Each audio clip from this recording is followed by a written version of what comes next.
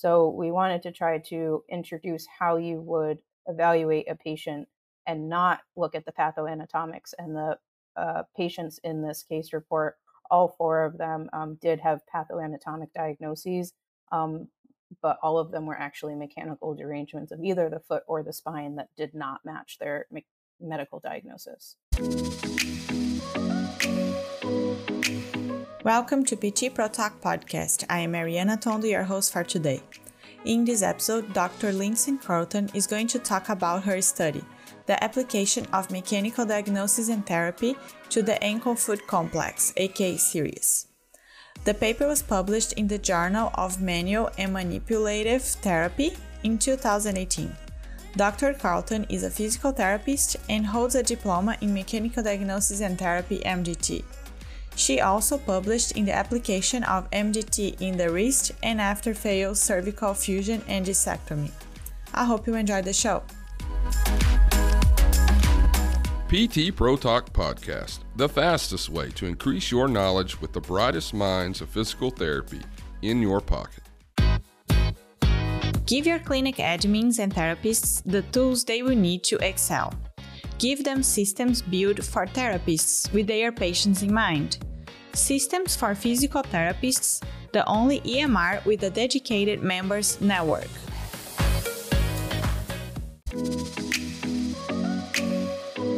Hi Lindsay, welcome to PT Pro Talk. How are you today? I'm well, how are you? Good. I'm glad we finally make this work. We had some technical difficulties, but now it's working, so I'm happy to have you here. Thanks for having me. So before we get started, just tell us a little bit about yourself, your background, and how did you get to where you are right now? Yeah, so my background's actually in athletic training. I started with that back in 2012 and realized I wanted to do a little bit more, but wasn't sure exactly what that was. So I went into PT school.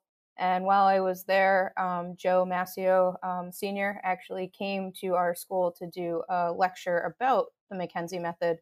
And I was intrigued about the outcomes that he was talking about. And he shared a lot of his patient success stories during his lecture. And I realized those same success stories weren't what I was hearing from other sorts of treatment methods. So I felt like I needed to explore that further. I did my third clinical rotation at their clinic under Joe Jr., his son, and haven't left since. Awesome. So tell us a little bit about the paper that you and Joe and both Joes and a few more people wrote. Yes, we had quite the team working on this. Yeah. So it started actually as just a case report. We presented the first case in the paper at the Miami MDT conference back in 2016 or 17, I think. And we just did a simple poster presentation, but wrote it up with as we would have a regular case report. And we realized we had a lot of positive feedback when we met with our peers, and they had a lot of questions about our loading strategies and how'd you get to that. And that was also when we started to realize there was a lot of gaps in the MDT literature. There was certainly big systematic reviews, but not a lot of the case reports or case series where you really get to talk about the more nitty-gritty clinical pieces and kind of explain your thought process. So that's where we saw a need and we went with it. Unfortunately, a lot of journals aren't really accepting case reports. They're looking more for case series, unless they're specializing in case reports. So that prompted us to find more patients with foot and ankle problems that we could incorporate. And we chose not to use consecutive patients to try to get a better idea of the types of patients we could have. So we did self-select these 4 patients, but we felt like they were of positive information for the ankle. Awesome. So just for the audience that we are talking about the paper, the name is The Application of Mechanical Diagnosis and Therapy to the Ankle-Foot Complex, a Case Series. So let's talk a little bit about the paper and just give us the background and few more details. Yeah. So we noticed as we were trying to research and just come up with our background and introduction to the paper that a lot of the clinical practice guidelines are pathoanatomical based. So your diagnosis then becomes very pathoanatomic. But the treatments don't always need to be that way, especially through the MDT process. So we wanted to try to introduce how you would evaluate a patient and not look at the pathoanatomics. And the patients in this case report, all four of them did have pathoanatomic diagnoses, but all of them were actually mechanical derangements of either the foot or the spine that did not match their medical diagnosis. That's very interesting, and I think that's very common. So it's nice to talk about, because sometimes people tend to just get stuck to the diagnosis and not think about the person as a whole and investigate to see really what's going on. So I think that's pretty cool. Exactly. So you had 4 patients. Do you want to go ahead and talk a little bit about them? Yeah, we'll go one by one. So the first patient was a 49-year-old female. She had intermittent pain on the lateral aspect of her ankle, and it wasn't there all the time, and she didn't have any pain at rest. She didn't have any paresthesia either. And the symptoms began 14 days prior after landing incorrectly during a high impact workout. She was highly active, training for a half marathon at the time, and did a lot of HIIT, high intensity type workouts. And she tried to rest it a little bit and took some time to ice it and just stay off the foot. And it wasn't getting any better. And it was just starting to hinder her ability to train for a half marathon, which she was not happy about. We had seen her for several other conditions in the past. So she knew that she needed to just come and see us without a referral. We're in New York, so we have direct access. So she self-referred herself without a diagnosis, but it was her understanding that she thought she had sprained her ankle. Okay. And then what was the first thing that you tried? So during the evaluation, we set some baselines of her range of motion. So there was range of motion loss. We used minimal, moderate, and major losses, such that's used in the MDT system. So she had a minimal loss of dorsiflexion and plantar flexion, and a moderate loss of inversion of the ankle, which elicited a very sharp pain and also a scream from the patient. Her manual muscle testing, though, was within normal limits, so she didn't have any strength deficits, although eversion was a little bit weak and painful, but it wasn't actually measured as a manual muscle test at that time, because the pain was what seemed to make that weak. We actually started with loaded ankle dorsiflexion. So we had the patient place her foot on a chair and then lunged forward so that her shin moved towards her toes. And that initially did increase her dorsiflexion a little bit. So we did suspect a derangement because we did see a rapid immediate change. But all of her other concordants, the weakness and the pain with the inversion, were unchanged. Just as in the spine, we sometimes like to explore the sagittal plane movements a little bit more before jumping into the lateral plane. So loaded plantar flexion was assessed, which just became more painful the more repetitions she did. So we didn't even go to retest her baselines because she was just getting more uncomfortable with that. That then prompted us to test a little bit into the lateral plane. So we combined the dorsiflexion, which did have a slight improvement in her symptom, with some ankle eversion, which we did by having her place her foot on a wedge. We actually used the OPTP wedges, and had her dorsiflex while her foot was on the wedge. And that had a significant improvement, and that was what we sent her home with after the initial evaluation. So that was a load strategy that I thought was very interesting, that I wouldn't think about. So that's why I think it's cool to talk about these cases, give us new ideas. So I was looking at the pictures on the case series, and I was like, that's really interesting. I never thought about combining both forces this way. So it just gave us a few more ideas of loads to try. So I think that was really interesting. And we've not in this case report, but we've sometimes used those purely just doing eversion or just doing inversion, or also doing them in a combined manner, similar to either doing press ups or hips off center or just side gliding. So we've seemed to do really well in the extremities if we stick to the basic concepts and then kind of go from there. Yeah, because we are more familiar with all the different loads on the spine, but then extremities, we don't have as much papers published and all these different loads that people are trying. So I feel like it's very interesting, that strategy. So tell us then what happened after you sent her home doing the dorsiflexion with the version. So she did well with that, and then on the third visit, we seemed like we somewhat plateaued a little bit, and she still had some discomfort with the inversion, but it wasn't getting any further better with her current loading strategy. So we returned her back to just straight dorsiflexion into the sagittal plane, similar to as what you would do in the spine. If you've gone lateral, you need to get yourself back into the sagittal plane. That's not always as hard and true in the extremities from what we've seen anecdotally, but it was the case in here. And when we returned her back to just pure dorsiflexion, that abolished the remaining symptoms. And we followed up with her at 1, 6, and 12 months. And at each point, she had remained asymptomatic. And at the 1 year follow-up, she had actually ended up completing a marathon. But at the start of the treatment, she was training for a half marathon. So she was able to self-progress her training without any recurrence.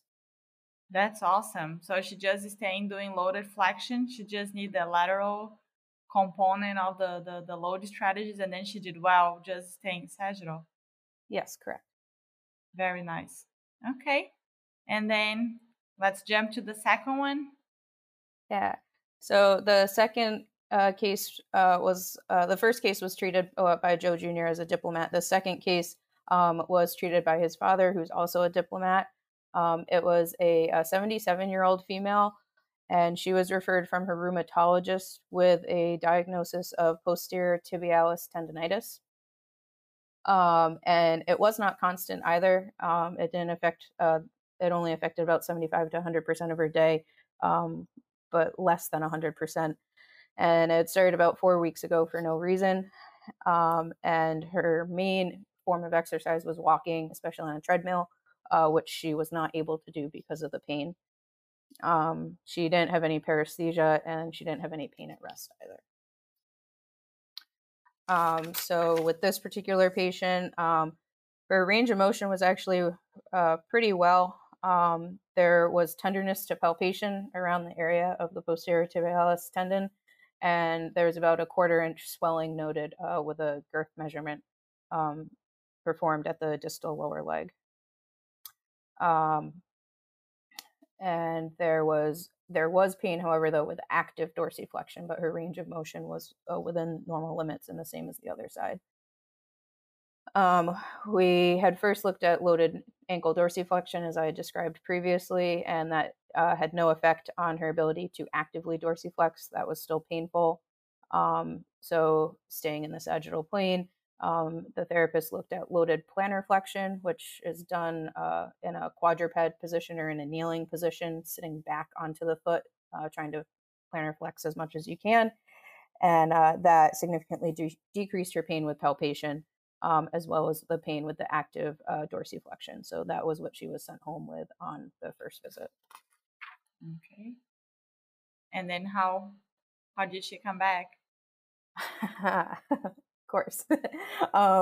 48 hours later, she reported localization of symptoms. So in the extremity, we don't see centralization, but rather a localization of pain. So we were able to confirm a derangement at that point, since we did see that localization, but she still had pain with the active dorsiflexion. And we really pushed the plantar flexion, looked at different ways to really make sure we were reaching end range with that. And it still was doing nothing to her ability to actively dorsiflex. The therapist then looked at loaded eversion, which again was performed on the wedge. just having the patient place her foot on the wedge and then loading onto it and then off of it. So it would place her foot into an everted position. And that had a very positive response. She was able to actively dorsiflex with less pain, not abolish, and the point tenderness was also decreased. But given the change with that, she was sent home with a wedge and was instructed to continue with that. And that ended up being her final loading strategy. There were no further changes. We did keep her for another couple of visits beyond that, despite her derangement being reduced, because she had not resumed her full walking program. And we felt like we needed to help her along with that. Whereas in the first patient, she was pretty well versed in running and training and felt like she could progress herself through that. So there were a couple extra visits. We saw her for a total of 6 visits in this case. And those last couple were just to help her progress her walking program to make sure her function got back to where it was before. Okay, so just loaded a version. It was what abolished her pain, and she was able to stay well just doing that strategy. Very nice. Yep. That's another thing that was interesting, like the low with the picture. That was a good. Yeah. And we followed up with this particular patient 4 months later, and she had no recurrence and didn't even feel like she needed to continue with the loading strategy. So had discontinued, but had been able to continue with her walking asymptomatically. Awesome. Very cool. Okay. That's another thing that people can just check it out on the paper. There are some pictures so you can visualize how they did the loading strategies. The third case we included was another therapist in the clinic working with us who at the time had only taken part A and B. She's currently now certified, but at the time of treatment, she was not. And we thought that that would help increase the generalizability of the study and show that, again, the principles that we're using here are those that are developed in even the A and B courses that are looking more at the lumbar spine and cervical spine. So using the core principles of the MDT method will definitely strengthen your extremity assessment. So this was a 66-year-old patient who was referred by an orthopedic physician assistant, and her medical diagnosis at the time was plantar fasciitis. She presented with right heel pain that was intermittent and affecting less than 100% of her day, and started 2 weeks ago for no reason. Her biggest complaint was pain weight bearing and walking, as well as standing and doing stairs. And she was a primary caregiver for her daughter. So it was very important that she continued to be mobile, which she could not at the time. The patient did have moderate loss of ankle dorsiflexion and minimal loss with plantar flexion, inversion, and eversion. And she had about 4 out of 5 strength during manual muscle testing with all directions. The therapist first started with repeated loaded ankle dorsiflexion, as I described before, with the foot on the chair. And there's end range pain that was produced, but it was no worse. So that indicated that it was a safe maneuver. And after doing that, the dorsiflexion range of motion improved. And she reported no pain with standing. So she was sent home with that as her primary loading strategy. She was seen right before the weekend, so we ended up reassessing her 4 days later, which is a little bit longer than we typically like to do. After our evaluations, we like to try to do that in 24 to 48 hours. But she did come back saying that she was able to consistently abolish her symptoms, and she could walk about 50 feet, and then her symptoms would return again. So typically, same thing in the spine. If you have a positive response that is not lasting, you want to potentially increase your forces. So that's what was applied here in the ankle. So we utilized ankle dorsiflexion mobilization that many people are familiar with. It was described in Collins et al. As well, but it's simply with a belt around the ankle, and you're mobilizing through the malleoli and the talus while the patient is dorsiflexioning, similar to like a mobilization with movement technique. And this allowed her to walk 100 feet with very little symptoms. So we knew she needed to increase force, but it still wasn't abolishing her symptoms. So the therapist put a rolled towel under the heads of the metatarsals and then had the patient dorsiflex over the towel. to further increase force, and she was able to walk without any pain. And so that was her home exercise, and that ended up being her final loading strategy as well. However, we did keep her for a few more visits after that. Again, saw her for a total of 6 visits to work on balance and reduce her falls risk, which she was at before. And she was discharged above the falls risk according to her Berg. Awesome. And that's again another loading strategy that we can progress with the roll towel, which is give you more pressure on dorsiflexion. So that's also interesting. And think about the technique with the mobilization with movement. That's also a good tip and good strategy to try to progress force. So, okay, very interesting. Last one. Yes, so this one's probably my favorite one. This one was also treated by Joe Jr., so a diplomat of the McKenzie method, and it was a 72-year-old female who was referred to us by her podiatrist with a medical diagnosis of right second metatarsophalangeal joint pain and edema. The podiatrist had given her a mesh post-op shoe to ambulate with. She didn't have surgery. They just wanted her to offload the foot. Utilizing that, her pain was not constant, but there was pain at rest. And it had commenced 3 weeks prior without apparent reason. And it was worse with any weight-bearing walking or standing activities.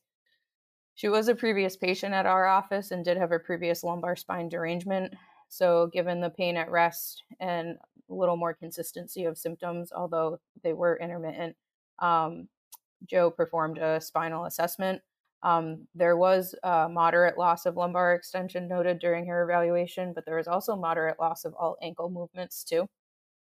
But again, given her history and the loss in the lumbar spine, he did perform lumbar extension and standing. And after 15 repetitions, her pain abolished with ambulation.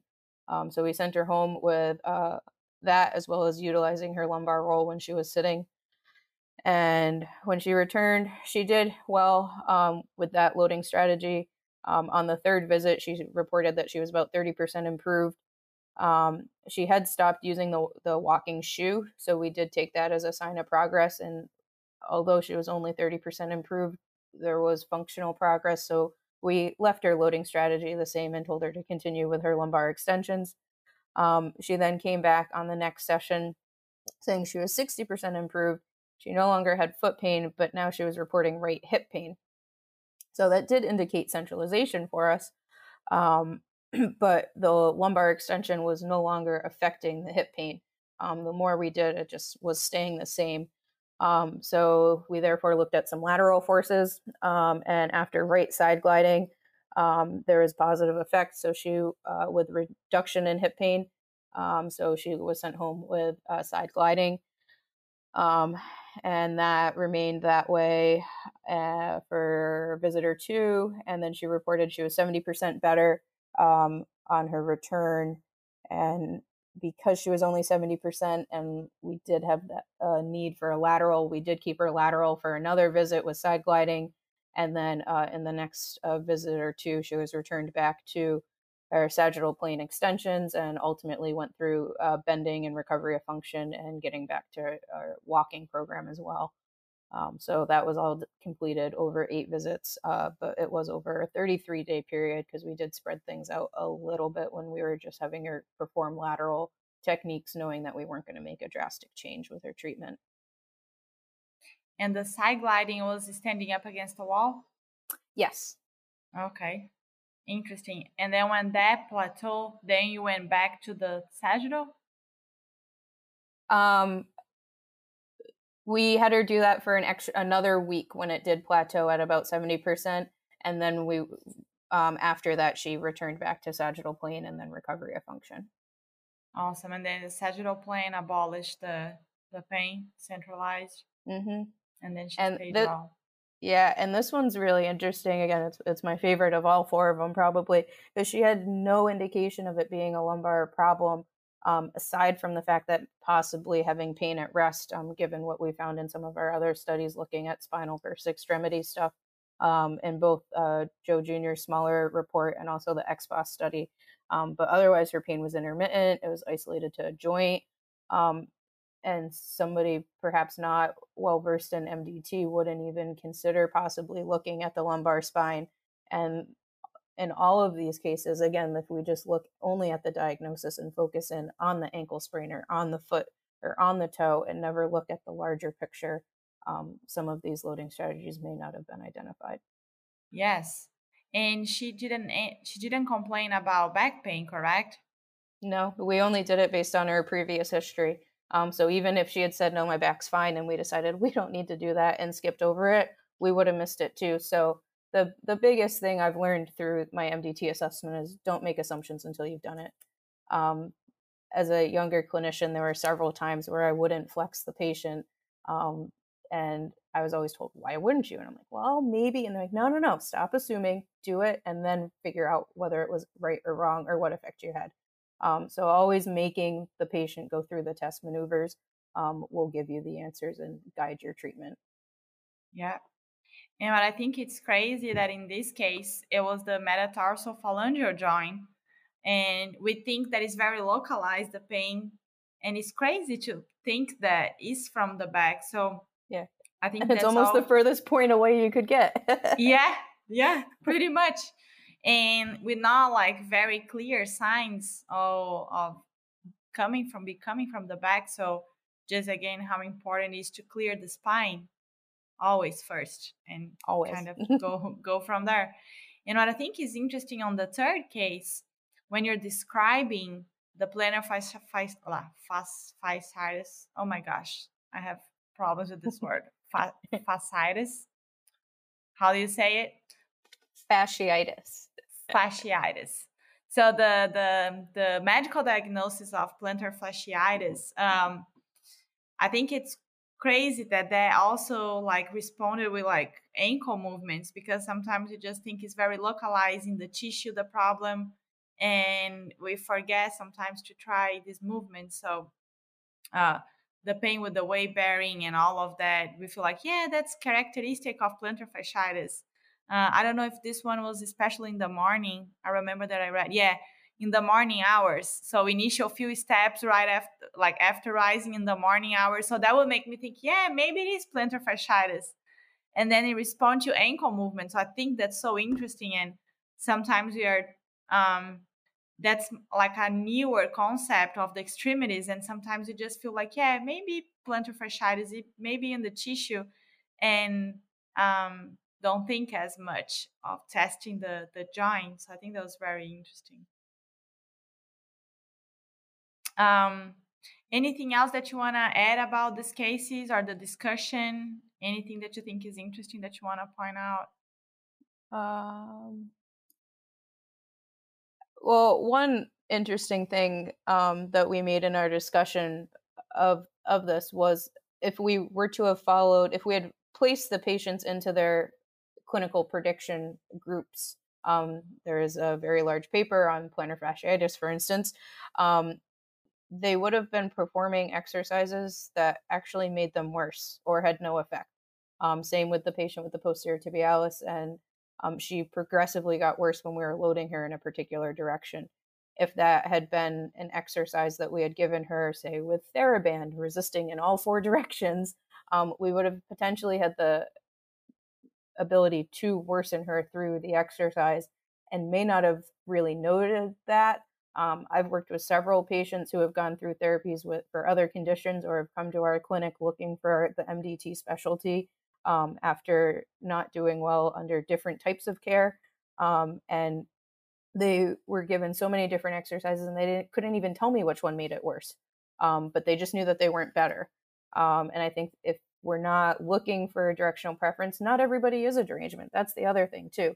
We all write about the case reports and case series where everybody magically gets better in 5 or 6 visits.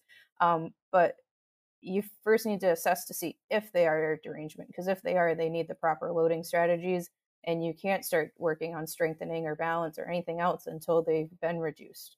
Just like with a lumbar patient, if you're still working on the reduction phase, you can't have them working on doing planks and getting strength if they haven't gone through the recovery process yet. So I think a lot of times we see a diagnosis, we know that it's an ankle sprain, or we think we know it's an ankle sprain. So we start to work on ice and edema and pain management, and then we start to do 4-way resistive bands and balance exercises and single leg stance on foam without ever seeing if there is actually a derangement present. With this patient, if we assessed her and she wasn't a derangement, then yeah, we need to treat her as how she is presenting into one of the other categories. But if they're presenting as a derangement, they need to be treated as such. Yes, that's a good point. And it's not the same treatment for everybody, that we see like the same kind of recipe for everybody, mobility, ankle 4-way, and all this stuff that sometimes we don't stop to think I find that happens. We see a lot of extremities at our clinic, and we're well known for that in the area. And we always have people, what would you do for this? What would you do for this? You got to go back to the principles. As much as I would love to just send out every exercise and every loading strategy I've ever done, if we do that, then nobody's going to be critical of their assessment process and try to figure out, do I need to be in the sagittal plane? Do I need to go lateral? Do I need to get back to the sagittal plane? And keeping it to the principles of the MDT system will get you there, but you got to follow the principles. Yep, good point. Okay, so let's transition to our final questions. What are your favorite resources of information? Do you have anything in particular that you like? I am a big research junkie, and I will read anything and everything I can get my hands on. In terms of information for the MDT world, what has been put together by the education committee on the MDT website, and our resource page and our core reference page is a great place to start. It can be very daunting for a lot of people to read through articles. I love it, but I'm kind of a nerd like that. But on the MDT website, a lot of other clinicians have already done the work for you. They've read through it. They give you the points. Many of the most important research that they have listed has a paragraph synopsis written by another clinician to explain what happened in the paper, and also how you can use it in the clinic and the utility of the paper. And I think that's key, especially for somebody who's short on time. You might not be able to sit there and read 5 papers, but you could read 5 paragraphs about 5 different papers and gain the knowledge very quickly. And they're in the process of trying to create that for every paper that's on there, but it is certainly a work in progress. That's awesome. That makes our life easier. Sometimes yes. People don't have time. Good. And then what would be the best advice you could give to a clinician that is starting their careers? Be very critical of everything. And get out there. What you get as your base learning in PT school is not enough to learn how to perform a proper assessment and classify a patient, whether that's using MDT or one of the other classification systems out there. Learning a system well and following it strictly will help you get to the outcome you're looking for. But if you don't have a guide, whether that be a classification system or something else, and you just walk into an eval and hope the patient's going to tell you what makes them better, you're going to struggle a little bit. So getting yourself into a system so that you know what questions you're going to ask the patient and why you're going to ask that. And when you ask that, what information is that leading to your exam, is the biggest thing. And I found that all those points are hit with MDT, but there are other classification systems out there. So I encourage anybody to find a system that fits them and stick with it, rather than trying one movement, thinking it didn't work, and then abandoning the system, because then you start to just grab at straws, hoping something sticks. Mm-hmm. Have some structure that you can follow. Yes, help you structure to is guide key. you. Yeah. And what personal qualities and abilities that you feel that are important to become a successful physical therapist? I think being critical of the diagnosis that's coming through the door, being critical of what the patient is reporting to you, being critical of the research, just being critical in general, not taking anything for what it's worth when it's written. Again, all of these patients had medical diagnoses, and if we just accepted that and weren't critical of it and challenging it, again, I don't think any of them would have gotten as quick results as we saw with these. Yeah, absolutely. Lindsay, thank you so much for taking the time to discuss your paper with us, with all these insights and tips. That's very helpful, very practical, helps us when you're going to treat patients, so I appreciate that. And if people have any questions or they want to contact you, is there a way that they can reach out? Yeah, they can certainly reach out to me. My email is in the paper, but it's my name, Lindsay Carlton 1515 at gmail.com. Okay, perfect. Well, thank you so much for taking the time. I appreciate it. Thanks for having me. Questions, suggestions, or topics you want to hear about, talk to me on ptprotalk.com. Join our email list to receive updates and new episodes, and subscribe here. Tell your friends about it and be sure to share. Also, leave us a review and let us know what you think. We are going to publish today's video recording on my YouTube channel, so you can check the link out in the show notes. Thanks for joining us, and I'll see you next time.